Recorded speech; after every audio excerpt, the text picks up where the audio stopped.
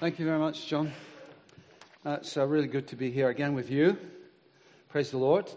Is there a thermostat? Is somebody really turned it up very hot? Yeah, I like it warm. I've just been somewhere warm, in fact, but I think it's even warmer here. But praise the Lord. It's good to see you all anyway today.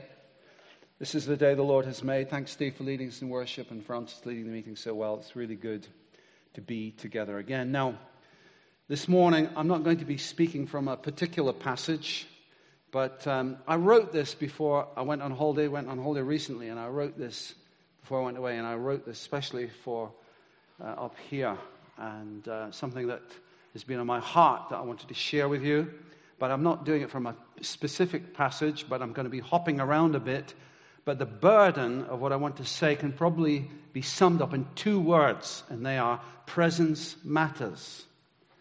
Presence matters. That's P-R-E-S-E-N-C-E, not the Christmas presents kind. Presence matters. Recently, about a couple of weeks ago, we met as leaders down at the King's Center to talk about some of our core values, our DNA. What were the things the Lord started at the outset of King's when we began as a small house fellowship, then became Living Waters Fellowship down on the Penn Road. And we were talking, among other things, about intentionally passing on our DNA to the next generation. Often movements can die off sort of a generation or two generations down the road, and we don't want that to happen. We want something which the Lord has begun to continue. We want the next generation to catch the fire, as it were. We want them to run faster than us. We want them to run further than us. We want them to do more than we've ever done. So we were talking about passing on our DNA to the next generation. So we're asking ourselves, well, what's core in our DNA? And I've been in this movement for over 40 years. I wasn't actually at the very first meeting of King's Church, but Joy, my wife, was. And I came along very quickly after that to Living Waters. I think the main thing for me was this, the coming of the Holy Spirit. The coming of the Holy Spirit was the crucial factor in what happened to birth this church. We became people of the Spirit, and that opened up the truth of God's Word to us. So it wasn't a case of word or spirit. No, the Spirit came, and very kindly and very graciously, He began to unlock truths in the Word that had been lost perhaps for a generation or even two. We experienced the tangible presence of the Lord. I remember many times when the presence of the Lord was so profound that nobody spoke, so as not to disturb that sense of the presence of God. Now, it's very interesting that when Jesus was baptized, the Spirit of God came down on him in the form of a dove. Now, if there was a dove here, I would have to be very careful not to disturb it and make it fly away. And sometimes we would have meetings where the presence of God was just so precious that no one said anything. You hardly dared move. I also remember people running out of the meeting because they were disturbed by the presence of God. There was something in them that didn't quite gel with what was going on, didn't quite feel comfortable with that, to put it mildly, and they would suddenly just run out of the meeting. They couldn't stand the presence of God. They were disturbed by that. There were gifts of the Spirit, speaking in tongues, prophetic words. There was deliverance from evil spirits, words of knowledge, healings, an appetite to meet and share the gospel with others. This is part of the DNA of this church. There was overflowing love for the Lord. That's my recollection of how things started. Now, unless you think I'm looking back to a golden era, I'm not. There were problems, there were issues, there were difficulties that we had to face. But I want to encourage us to continue to be people of the presence. I think this is so crucial. In Exodus 32, Moses goes up the mountain to get the commandments from the Lord. And when he's up there, the people down below can't be bothered waiting, so they say to Aaron, we don't know what's happened to that fellow. Make us a god that we can worship, which he does. Makes a golden calf.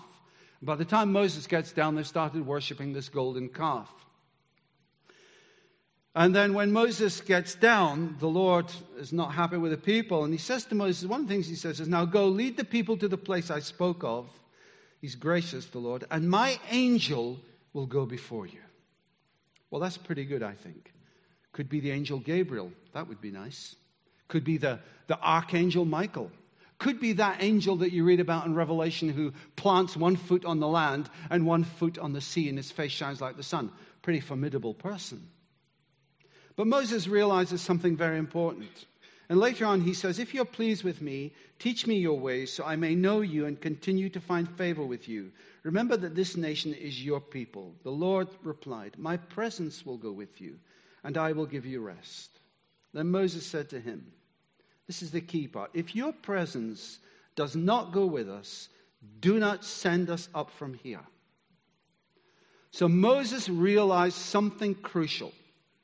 It was going to be the presence of the Lord and what that meant that was going to distinguish them from everyone else. So when the presence of the Lord was among the people of God, it would promote a society of justice and kindness, a society of right living, a society characterized by truth, love, and joy. So Moses realized something very important. It wasn't good enough to have even the Archangel Michael go with them. No, I want your presence. And the Lord says, okay, my presence will go with you. And we need to have that same attitude. We want your presence. I personally want your presence. I personally want to experience the presence of God through the power of the Holy Spirit. It's not good enough even to come to a so-called charismatic church, which is what this is, where there are gifts of the Spirit going on and there's contemporary type worship. That's not enough. It's not enough to hear some good Bible teaching. Hopefully it's going to be good. It's not enough. It's not enough to have had an experience 20, 30, 40 years ago. It's not enough. We have to be people today of the presence. We have to be people today who experience the Spirit of God moving and working in our lives for ourselves. It's great to be together. It's great to see other people enjoying the presence of the Lord. What about you personally? We need to be people of the presence. When Moses met with the Lord, his face would often glow afterwards because he'd been in the presence of the Lord. Now, in the New Testament, in 2 Corinthians 3, it tells us, now the Lord is the Spirit. And where the Spirit of the Lord is, there is freedom. And we all, who with unveiled faces contemplate the Lord's glory, are being transformed into his image with ever-increasing glory, which comes from the Lord who is the Spirit. So Moses would glow when he was encountered the Lord. But Paul the Apostle is telling us there's something greater going on here. There's a greater dimension. There's a greater dimension of what the Spirit is doing. All over the world, we sing, the Spirit is moving. All over the world as the waters cover the sea. That was one of the songs that we used to sing. It's still true today. And actually what the Spirit has birthed as part of our DNA has gone out into the world, which is very exciting and very thrilling. The glory of the new covenant outstrips the glory of the old. There was a Graham Kendrick song, ever changing from glory to glory. Mirrored here, may our lives tell your story. We need to be people of the presence. As we've grown in numbers over the years, we've developed systems. We've developed strategies. We've got charts. We've got bar charts. We've got numbers. We've got organization. We've got staff. We've got a nice building. We've got accountability financially. We've got financial prudence. We've got all those things. But one thing we don't want to lose in the midst of all those things, which may all be good, great, fantastic, and necessary, is a sense of the presence. And I'm not saying it's either or, both and. But let's not forget that we are people of the presence. The old hymn, I stand amazed in the presence of Jesus the Nazarene. Do we? Do we have a sense of the Spirit of God? Do you? Do you still stand amazed in the presence of Jesus the Nazarene? Or has it all become rather familiar, rather routine? That can be a danger. And it's not something that happens overnight. It just kind of creeps upon us, a bit like old age. Just doesn't come suddenly, but it just slowly begins to happen. Do we still stand amazed in the presence of Jesus the Nazarene? Do we have an expectation that he will meet with us, that he will move in and through us? The apostles did a healing and then taught in the temple, and the religious authorities who didn't like it wanted them to stop. But Luke tells us in Acts 4, when they saw the courage of Peter and John and realized that they were unschooled, ordinary men, they were astonished. And they took note. What did they take note of? That these men had been with Jesus. Interesting. Ordinary men. When they saw that they were ordinary men. Now, one of our mission statements is, ordinary people changed by Jesus to change the world. Ordinary people. They were ordinary men, but they had been in the presence of Jesus. They'd heard his word. They'd seen his deeds, and they'd been delegated authority by him. First the 12 were delegated authority, then the 72. When the disciples ask about the future of the kingdom, Jesus' final words before he ascends to heaven are, "You will receive power when the Holy Spirit comes on you. And you will be my witnesses in Jerusalem and in all Judea and Samaria and to the ends of the earth." These are final words that Jesus says. The very last words before he ascends to heaven. You will receive power when the Spirit comes upon you. And we need to be people upon whom the Spirit comes. Amen? Are you in agreement with me? So we want to be like that. The Holy Spirit comes on you. I'm going to hear a testimony in a moment, or we're going to hear one. The truth is, we've seen some of this here at King's.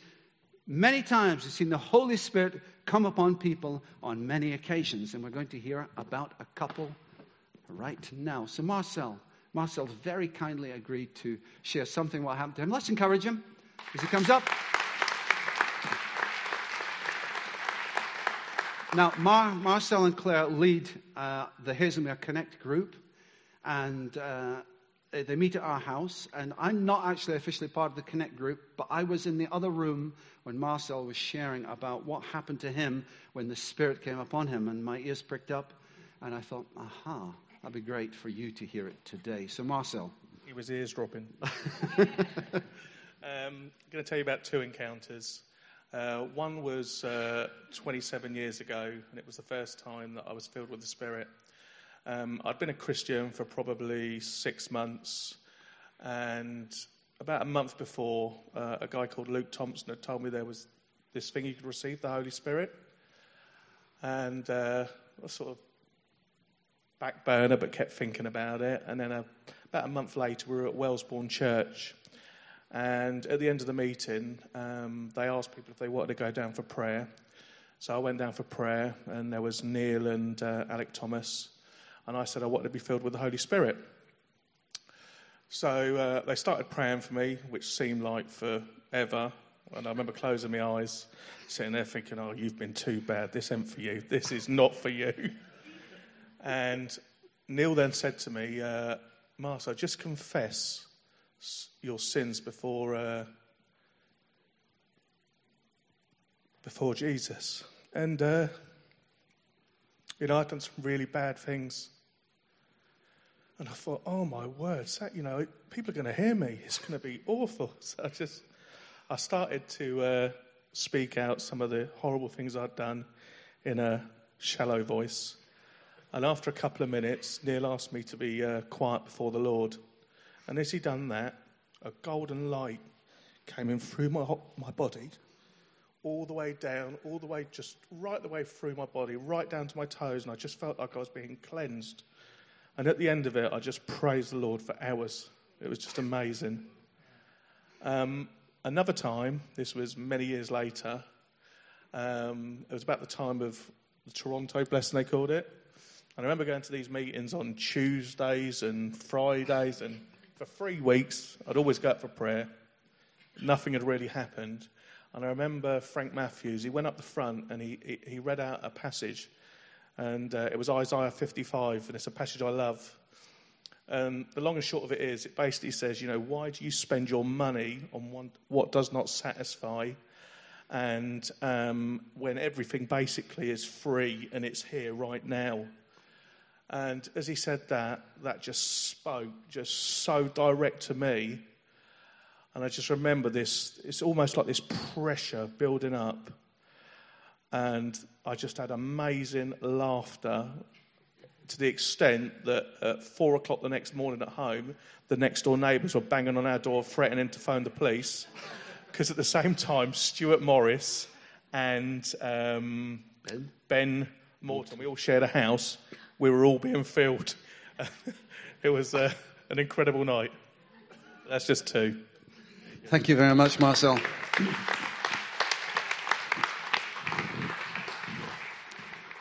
The Holy Spirit is real. The Holy Spirit is powerful. The Holy Spirit is evidence. And sometimes the manifest presence of the Holy Spirit can sometimes be disconcerting.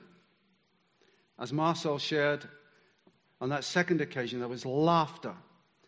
And sometimes there may be tears. Sometimes there may be shaking. And sometimes we can be put off by seeing what's happening to other people and think, oh, I'm not sure that's for me. Now, if I was to invite you to my house, and we've had some guests staying with us overnight last night, and they left this morning. And so when they came to our house yesterday evening, we welcomed them in, obviously. We said, please have a seat on the sofa or chair, whatever. Would you like some tea? Or would you like a glass of wine? Is there anything you'd like? So we kind of made them, hopefully, feel very welcome. And that was nice to have them. Bit of an elephant came to the house. I guess it would sit where it wanted. I guess it might take the doors off its hinges on the way in. I guess it might squash the coffee table. And it probably wouldn't be neat and tidy. Sometimes we want the Holy Spirit to do things the way we would like. We want them to be done in the way that we think they should be done. Now, Holy Spirit, if you're going to come into my life, this is how I want you to do it. I want to control this and this and this. And please can you sit here? And please can you not disturb any of the furniture that's in the room? Because it might not suit me. No, but we have to ask ourselves, who are we? We need to have a bit of humility, don't we? Who are we to tell the Holy Spirit how he should do things? He's surely entitled to do things in the way that he wants to do. The Holy Spirit empowers us to keep the Word of God.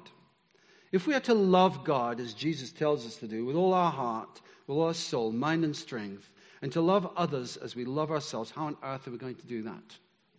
Where's the power for that going to come from? Where's the ability? Where's the love from that command going to come from?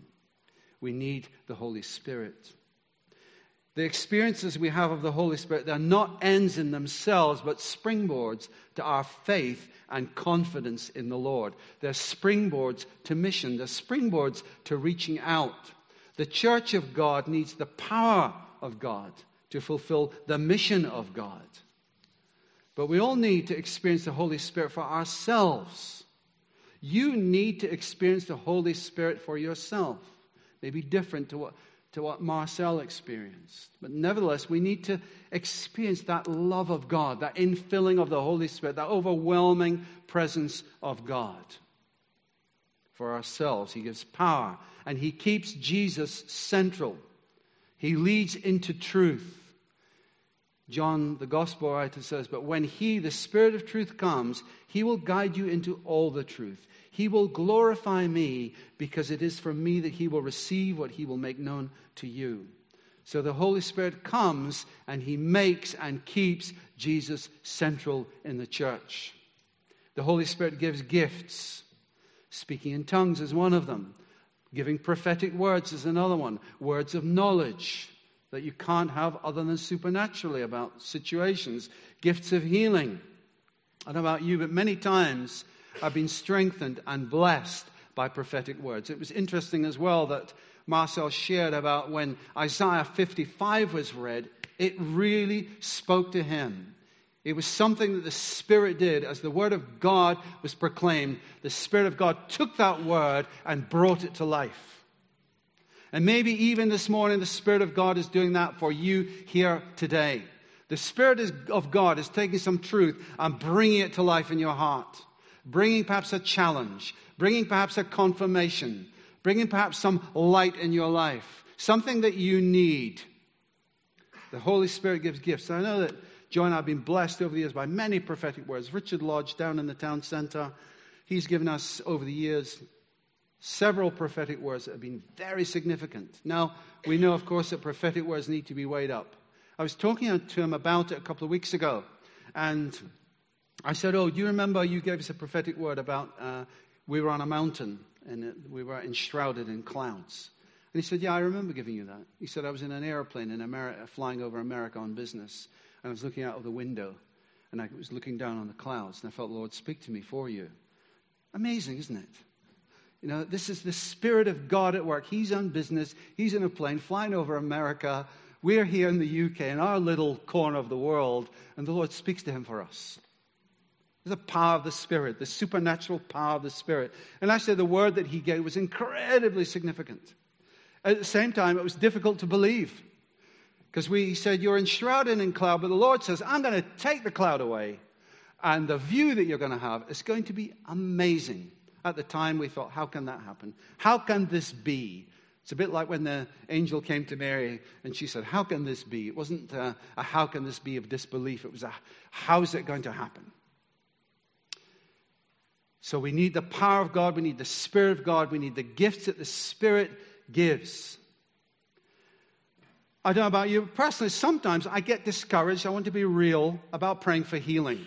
One of the gifts of the Spirit is healing. Not all are healed. You may have prayed for someone, they may not have been healed. Does that mean then that we stop praying? Well, we know that the kingdom is both now and not yet. My responsibility is not to do the healing. In fact, I can't do the healing. Only God can do that. My responsibility is to pray. Let's be people who reach out. Let's be people who are filled with the Holy Spirit.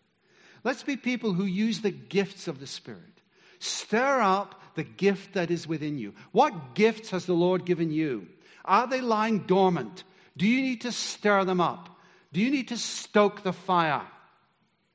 We do need to do it from time to time. Presence matters. We can have all the systems in the world, but unless we have the living reality of the presence of God, unless we have the living reality of the Spirit of God, then let's go home. Presence matters. So we have to be people of the presence. It doesn't matter how old or how young you are or how long you've been in the faith. You need to be a person of the presence of Almighty God. You need to be a person who is touched and filled with the Holy Spirit. So do you experience the presence of God? For me, most of the times when I've profoundly experienced the presence of the Lord is when I'm in meetings, in times of worship. And John was encouraging us to come to the encounter evenings. There's one next Sunday, was it, John? Next Sunday, encounter evening, where we can be people who are again encouraged to be filled with the Holy Spirit and prayed for and all that kind of thing. But also we need the presence of one another. That's very important. And something I feel really strongly about. There's been a cost to going to two sites. And I still personally feel that cost. You know, most of the time I'm down in the town center and I miss you. You'd be surprised. You'd be surprised what encouragement I personally can draw from your presence. Even now, as I'm looking around, I can draw strength and encouragement. You'd be surprised. From your presence. Your presence matters. It's part of the cost, and you may feel that too. Being up here in Hazelmere, yeah, it's great. It's something new. It's mission. It's exciting. But I guess there's also a sense of loss. Part of the cost. I may not even speak to you this morning, but nevertheless, I can draw strength from your presence. Your presence matters. The Apostle Paul's letters, which we are studying and going through in Philippians. It's very interesting also, if you read through the whole Bible, I wonder how many names there are in the Bible. You know, you get, sometimes you might decide, I'm going to read through the whole Bible in a year. You make a New Year resolution and you start off very well because Genesis is lots of good stories. So it's fairly easy to get through that. You've got Adam and Eve, you've got Noah, you've got the flood, you know, you've got Jacob, you've got Abraham, you've got all that stuff. So it's quite interesting. But then you get to things like Chronicles where you get lists of names that are very difficult to pronounce and certainly fairly impossible to remember. And I've read through the Bible in a year a few times, and you know, even I get bogged down there. And I was thinking recently, why? Why did you write all those names, Lord? What's the point? Doesn't really mean anything to me personally. And I certainly can't remember the names. I can't even pronounce them, let alone remember them. So why is that in there? And I was thinking about this, and I don't know what the top theologians would say is the answer, but me as a lowly theologian, this is what I think. I think that God is interested in people. He's interested in individuals. Not only that, he's interested in families. He's interested in the connections in families as well. And that to me comes out as you read all these genealogies and all that kind of stuff. Also, it tells me that God's a God of promise. That he doesn't forget people. He remembers. He remembers people. He remembers his covenant. He remembers his promises. And that he's going to fulfill them. And in Philippians, Paul writes about one particular guy. He says, but I think it is necessary. He's in prison. Paul, he's suffering. They've sent him someone to help him. But Paul, being very unselfish, writes, but I think it is necessary to send back to you Epaphroditus, my brother, co-worker, and fellow soldier, who's also your messenger, whom you sent to take care of my needs. For he longs for all of you and is distressed because you heard he was ill. And I thought, wow, to me this is what partly what the Bible's about. It's about individuals. And they matter. Epaphroditus here, he matters. He's been ill. The people are concerned. Paul's been helped by him, but Paul's unselfish. He says, no, I'm going to send him back to you. People matter. You matter. Your presence matters. Who you are is important. What you bring to the situation is important. What you bring to the life of the church, to the life of the community is crucial. And when you're not there, there is something missing. Now, I'm not saying that to put you under a sense of guilt. Oh, he's saying I must be there every week, blah, blah, blah, blah. I'm not saying that. If that's how you're hearing it, then please forgive me. I'm not expressing it well enough. That's not my intention. My intention is to encourage you to realize that what you bring is unique. One of the things that the Spirit birthed as part of our DNA is that we are the body of Christ. And every single part of that body is necessary. We were talking again with our guest last night, and he had a problem with one of his toes. And it's just a small thing, but it was affecting his ability to do things. Every part of the body is important. You matter, so your presence matters. You'd be surprised how much it does. I want you to realize afresh that your presence matters. We're people of the presence of the Holy Spirit. Let's keep being amazed in the presence of Jesus the Nazarene. Let's be being filled with the Holy Spirit. Marcel came and he shared his testimony, and every day for 3 weeks he went out, or however often it was, and he got prayed for. He was unashamed to do that. And the Lord met with him, and the Lord met with him in a spectacular way. And I know for a fact that that's still going on in his life, because I've seen what's going on, at least some of it. Your presence matters. You're here by divine purpose. Your presence is a key factor in the health of the church. You're not here by chance, but you're here by divine appointment. How about this for a thought? That from before the foundation of the world, the Lord God himself, who we are singing about this morning, purposed for you to be right here in this very room on this very day in 2017. How amazing is that? You're here by chance? No way. You're here by divine purpose. The God who knitted you together in your mother's womb, as we saw those two precious children earlier, has knitted you to be here as part of this community here at King's this morning. Your presence matters. You know, our oldest member at King's is Neil Bartlett's father, Ken. He's 91 years old. You may have seen him down there. He uses a walking frame. He finds it difficult to stand in the worship times, because often we would sit behind him and Stella. He uses his walking frame, and he's very difficult on his feet. And I may not speak to him or Stella on a Sunday morning, but I notice when they're there. I notice when they're not there. And I think, I wonder if they're okay.